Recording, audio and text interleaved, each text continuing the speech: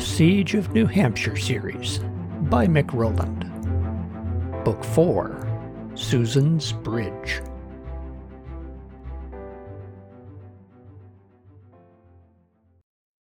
Chapter 6, Salvage Lookout. Susan awoke to muffled voices, scraping sounds, and faint clanking. She peeked out from her sleeping bag. A bright glow from the lodge tunnel lit up the far wall of their cellar. Both Justine and Kayla were already up and gone. "Did I sleep late?" She looked at her watch. "It's still early. Why is everyone up already?" Squinting in the brighter light of the lodge, Susan emerged from the tunnel. A few people sat eating breakfast at one end of the central table. Some people were gathered around the other end studying a map. A few others were checking gear or packing boxes. "Oh, you're up," said Emily. "We thought you deserved a celebrational sleep-in. You found the road and all. Were we too noisy?"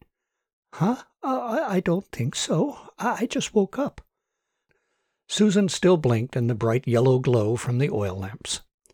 At the side table, several people were huddled over a different map. Justine had some people around her map. 2 men were inspecting rifles. Another pair were inserting fresh batteries into walkie-talkies. 2 women and a man were sorting through boxes of tools. "Why is everyone up so early?" Susan asked. "Special project.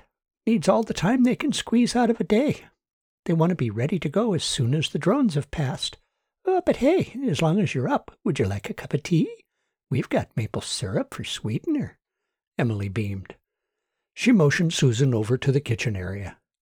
This wood stove feels marvelous." Susan basked in the warmth emitted by the vertical steel drum. The faint whiff of wood smoke reminded her of sitting by Martin's wood stove. The memories made her smile. She sipped her tea and watched the tumult around the tables.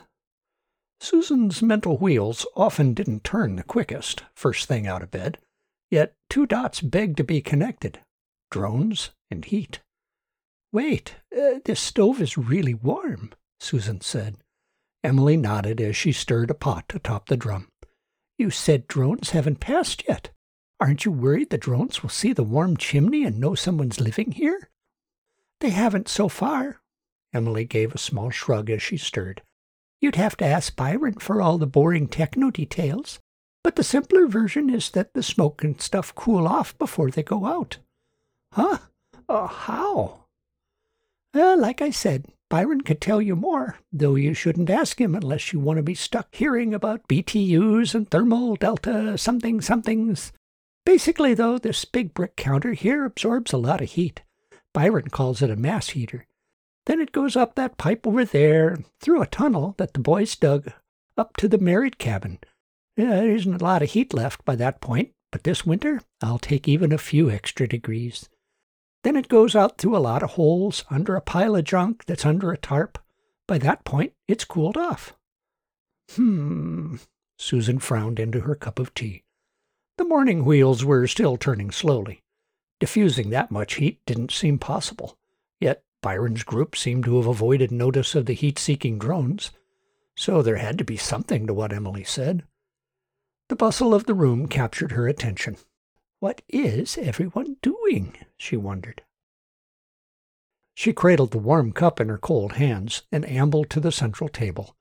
Xavier was pointing out the watch points that he wanted to be staffed. Hal and Charon offered advice on sightlines. It sounded like they didn't have enough security people to adequately watch the large area. She peered discreetly between 2 shoulders to see what the large area was. The map was marked Gravel Yard. She wondered why they wanted gravel so badly. She was curious, but didn't feel like announcing her cluelessness to the group. Susan backed away to eavesdrop on Justine talking to a smaller group. A man to Justine's right emphasized his point with hand gestures. "But if we change the wheels here, we won't have to take the time to do so at the tracks." "I know everything is a trade-off," said Justine. "The regular tires will pull faster on the roads to the tracks, and we must be fast." "Yeah, agreed the man across the map from her. "And the steel wheels will be louder on the roads, too." Justine stepped over to Xavier's group. "When we get to the site," she pointed to a spot on the map, "offload the generator about here. It will have to be carried to this position. Workers will start cutting on the blue unit first." She tapped the map with her finger. "Why not the orange one?" Hal asked. "It's closer and less exposed." "I realize that," said Justine, "but it has inferior trusses. Thinner steel. We can use them as auxiliary material. The blue unit has the best and the strongest trusses, if time becomes short." "Like if a patrol was spotted," interjected the man. "Yes, if the time were short, we want the blue trusses first, followed by yellow, and then, if time allows, the orange. Clear?" Xavier frowned and grumbled. "Then we'll need to put people down here and over here. This is an even bigger perimeter for too few eyes." "You will do what needs to be done," Justine said, patting him on the shoulder. As Justine left the map table, Susan pulled at her arm. Could I ask you—" "Oh, good morning, Miss Susan. I thought you were going to sleep in today." "You earned it," Justine beamed a wide smile. "I just woke up, but never mind. What's going on at the gravel yard?" "Ah, well, now that you have succeeded, it is my turn, yes? Some of our foragers found trusses that we can use to shore up the bridge. They are currently part of 3 gravel conveyors, in the gravel yard on the other side of the river and south of here." That's great, right?" Susan was sensing bad news layered beneath the good news. "It is good that they found the trusses, yes," said Justine. "Not as great, in that they are a distance away. That means carrying our equipment farther and having to carry the salvage a longer way back. That is a lot of work for arms and legs. But you remember the railroad tracks on the other side?" Susan nodded. She recalled stepping over them, to and from the search for her road. "Those tracks pass right by the gravel yard. So, Owen and some men worked through the night to repurpose 2 boat trailers and 2 other utility trailers. They have wheel spacing that will allow them to ride upon the railroad tracks. Our plan is to use them to haul the generator and tools to the site. We will use them to haul back the trusses that we harvest. Those trusses will be heavy and hard to move by hand. There is no time for slow movements. We must harvest and hide them all just in one day." Justine excused herself so she could talk to the tool sorters. Susan drifted back to the wood stove. The scene reminded her of times back at the Simmons house. Margaret and Anna would be grinding wheat, kneading dough, or cooking something. Dustin would be busy repairing something. Judy managed the radios. Lucas tended the many little solar chargers and the chickens. Andy worked on his acorns, beechnuts, and other things he had gathered. Martin cleaned the guns and fussed over his patrol schedule. That usually left her standing by the wood stove, sipping a cup of pine needle tea, doing basically nothing. The memory chafed at her. "Can I help with something?" Susan asked. Justine smiled. "I think we have every task assigned.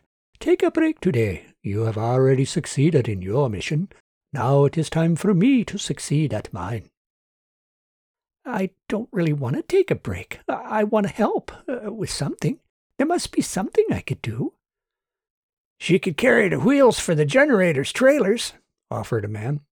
"No real room for them. They hate to see 'em drop and make a clanging sound." "Sure, yes, I could do that," said Susan. "I could carry those wheels." It was a menial task, one which might be solved by several bungee cords, but it was something she could do.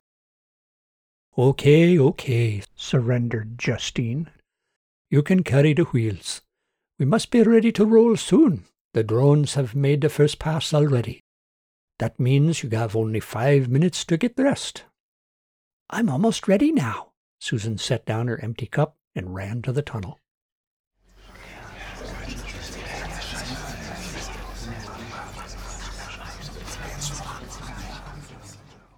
"All clear," called a voice from beyond the trapdoor. "Showtime!" A line of people filed up the ladder and out of the pump house. Without words, everyone diverged to their designated area. Susan trotted along with the trailer crew.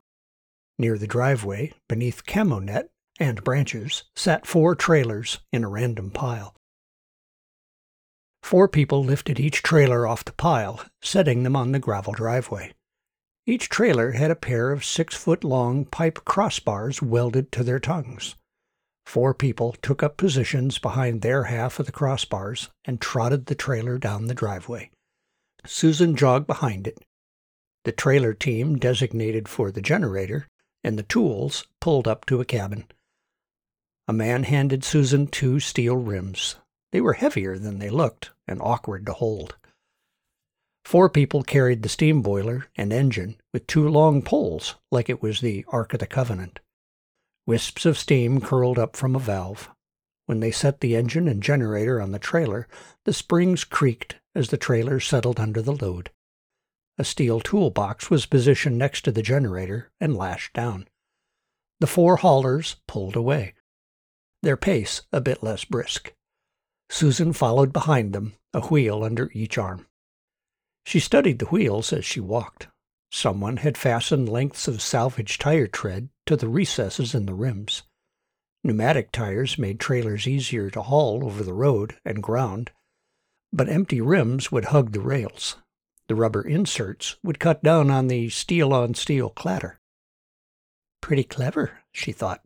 "Seems like the sort of thing Martin would have figured out."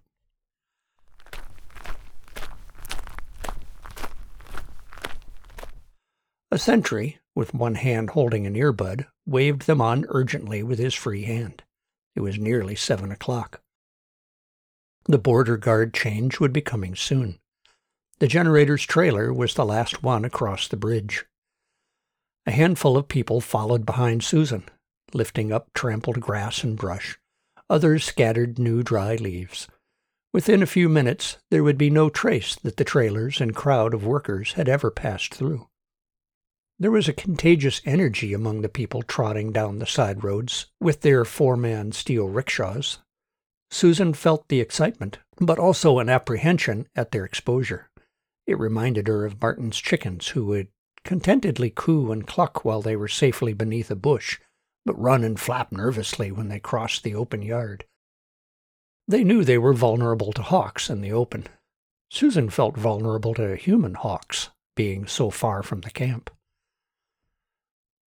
The tool teams worked quickly and wordlessly at the railroad crossing, like a NASCAR pit crew.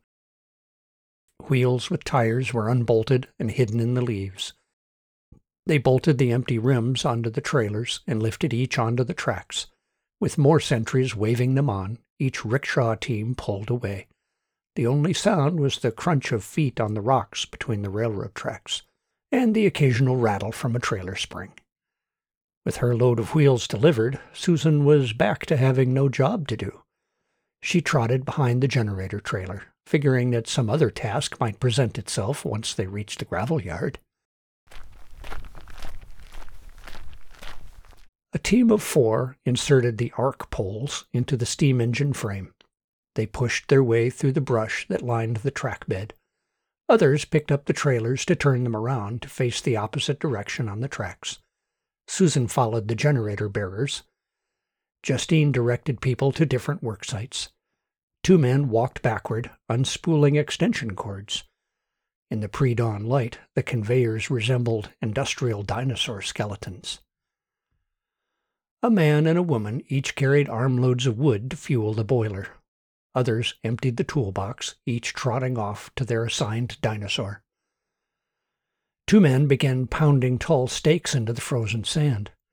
Others carried boxes of what looked like trash, while still others began dumping buckets of ashes between 2 of the dinosaurs. "Can I help with something?" Susan asked. Justine was busy pointing to hand drawings of the conveyors. She directed people with cutters to where she wanted the cuts made. Sorry, dear, what?" Justine looked up. "Is there something I can do to help?" "Oh, not at the moment. Everyone here came with a task to do." Oh, Susan turned away. She spotted Xavier talking to a cluster of people. She merged into the cluster to listen for possible tasks to do. Xavier pointed to spots on a map, then pointed to distant landmarks. I want minimal radio use, understand? Only serious emergencies, and even then, only with the approved codes. If the feds pick up a bunch of radio traffic, even if they don't know what it is, they'll know that something is going on out here. He pointed to a man in a hunter's coat. You, take up position at that stand of pines. You can see Hal's position from there. Got your signal? The man nodded and pulled a red rag out of his pocket. Good. Xavier turned to the woman in front of Susan. Now, you pick up your position under that sign. You can see Charon's post from there. Could I do a lookout post? Susan asked. We don't need any more lookouts. Xavier turned to assign 2 other people to their positions around the gravel yard. But back at the lodge, I heard you say there was a gap, and you were short-handed, said Susan. Xavier was about to disagree, but stopped as he remembered saying that. We don't need to fill that gap, said Xavier with a sigh. There are only 2 roads in here. Hal is watching one, Sharon the other. The gap, it's just woods. Susan felt chastened, but didn't want to let it go. Then it won't hurt if I go be a lookout there, right? But you don't have the long gun, said Xavier. No lookouts without the long guns. You've got that extra rifle, that Planet of the Apes gun, said the man who ate moose. Xavier glared at Moose Man. He wasn't helping. No one's using that one, right? Offered Moose Man meekly. All right, fine, said Xavier. He called to a man carrying an extension cord. Ziggy, go get me that ape gun. Yes, right now. Susan's face brightened as Xavier showed her the map and where to sit. She sensed that he was only placating her, but being a lookout was better than carrying wheels. And, since you're so concerned about the protocol, Xavier stared at the Moose Man, you are going with her. No solo rookies. What? But I was. You have been reassigned, said Xavier. He reached out for the rifle Ziggy brought. Okay, here is your rifle. It is the butt ugly, but that is what we've got, so no complaining. He gave Susan a quick orientation for how to operate the rifle. Bolt, safety, mag release. Only 10 rounds, but that won't matter. Do not shoot at anything. It is defensive only. Gunshots carry for miles, and we do not want to attract any attention. Understand? Susan tried not to smile as she nodded. She had to persist to get an assignment, and it was to watch an area that was nothing but empty woods. But she had an assignment. When everyone returned to camp, she will have done something. When you are in position and is certain that it is all clear, give the signal, said Xavier. The noisy work won't begin until all outposts have signaled the all clear.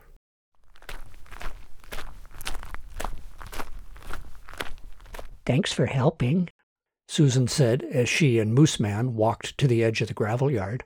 Yeah, you're welcome, I guess, said the man. He looked over his shoulder. Yeah, I was supposed to help haul the cutoffs back to the trailers. Oh, well. This will be less work. My name is Owen, by the way. I don't think we got introduced or anything. I'm Susan. Oh, yeah, I remember. You're the coon skinner and road finder. I'm just, well, kind of a worker bee. No special skills like you, but I do a little bit of everything. Gotta work long days to earn my room and board. I do some hunting, though. Brought in 2 crows the day before yesterday. Not a lot of meat on a crow. Crows? Don't they taste bad? Well, they don't taste great or anything, but I didn't think they tasted bad. Got 'em with my hunting stick. Owen proudly held up the barkless stick swinging from his belt. It was about the size of a child's baseball bat. Of course, when you're hungry... Susan didn't want to talk about eating odd wild things. She held up the rifle in front of her. What did he mean when he said this was an ugly gun? How is it ugly? Or, for that matter, how is yours pretty? I never thought guns could be pretty. Well, maybe pretty isn't the right word exactly, but say, you're rooming in the girls' cabin, right? Owen took a few faster steps so he could catch Susan's eye. He had an eager grin of someone about to ask to borrow something. Yeah, Susan wondered where his non sequitur was going. Kayla's in the girls' cabin, too. So you guys are like roommates. I guess so. So you guys like talking stuff, right? He looked over with eager anticipation. Oh, God, Susan thought. He's got a crush on Kayla, and he wants to know if she talks about him. She tried not to make her sigh obvious. She felt like her life had become one of those Russian novels with thousands of characters. She had gone from knowing almost no one in her Somerville neighborhood to knowing dozens of people in Cheshire, and now many more people in the camp. She had met more people in the last few months than she had her entire life before. Her mind felt too full for one more dramatic pair. Well, we haven't had much of a chance to talk, she said. While true enough, she knew that her answer wouldn't satisfy him. A man with a crush is not easily dissuaded. Oh, I see. Yeah, well, I think Kayla's doing a great job as camp doctor and everything. She's a really hard worker and pretty good at playing rummy, and I think we should be quieter now, Susan said with her finger over her lips. This is the spot on the ridge that Xavier assigned us. We need to check things out and signal back that it's all clear. Owen nodded, but he was clearly dissatisfied at learning nothing new about Kayla.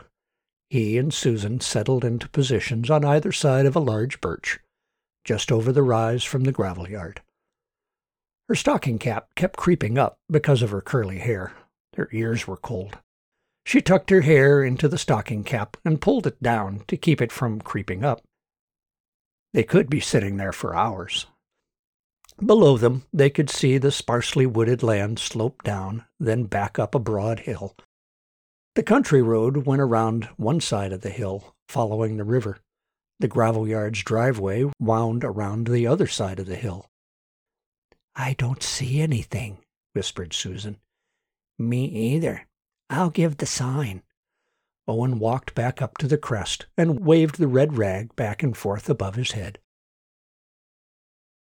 Susan could hear the faint whine of power tools, muffled by distance and the opposite slope. She could almost visualize the dozens of people swarming over their conveyors, pulling parts off and carrying them to the rail trailers like leafcutter ants. Guess now we just watch nothing happen, said Owen. He took a seat beside the birch. Nothing happening would be just fine with me, whispered Susan.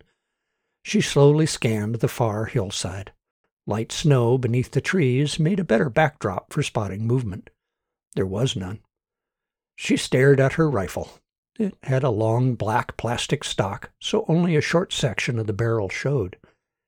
Did long barrels make guns pretty? Why would that make any difference? It's a tool. It either does the job or it doesn't. Are there pretty and ugly screwdrivers? She shook her head. The male mind was a mystery. Kayla is pretty amazing, Owen whispered around the birch. Susan slumped. It was going to be a long and tedious watch. Yet she felt like a guest. Where the camp was Owen's home, she felt obliged to be nice. Oh? Yeah, she was only a school nurse before all of this, but she had been reading medical books and stuff. She set Rory's broken arm a couple of months ago. He fell down the pump house ladder. She read up on what to do and did a great job. Rory's back in action because of her. She's always worried that people... Shh! Huh? Look off to the left. Don't move. Just look. Left side of the hill. The cluster of pines. I saw something move. I don't see any... Oh, wait. You're right. 2 people. Are there more of them? Susan whispered. I don't see any. Just those 2. They're in camo and got rifles. They look like soldiers. If they stay going the way they are, they're going to pass us on the left, but it looks like they'll go over the rise right into the gravel yard. Susan could feel her breathing speeding up. What are we supposed to do? She asked. We don't have a radio. If we get up and wave your red flag, they'll see that. She slowly raised her rifle to her shoulder. Through the ghost ring, she centered the front sight on the larger of the two men. You can't just shoot 'em, protested Owen. If there are more that we can't see, the shot will bring 'em running. Susan was secretly happy to be talked out of shooting a stranger. She wasn't sure she could have pulled the trigger anyway. Then what do we do? They'll walk over the ridge and see everything. I don't know. Xavier never— Ah! Gasped Susan. They saw us! The two soldiers pointed at Susan and Owen. They began to run toward them, rifles at low ready.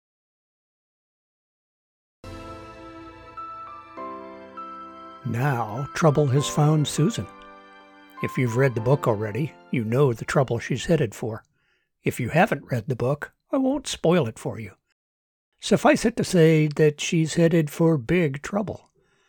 Chapter 6 was a transition chapter, but one in which the Susan character was actively lobbying for something to do.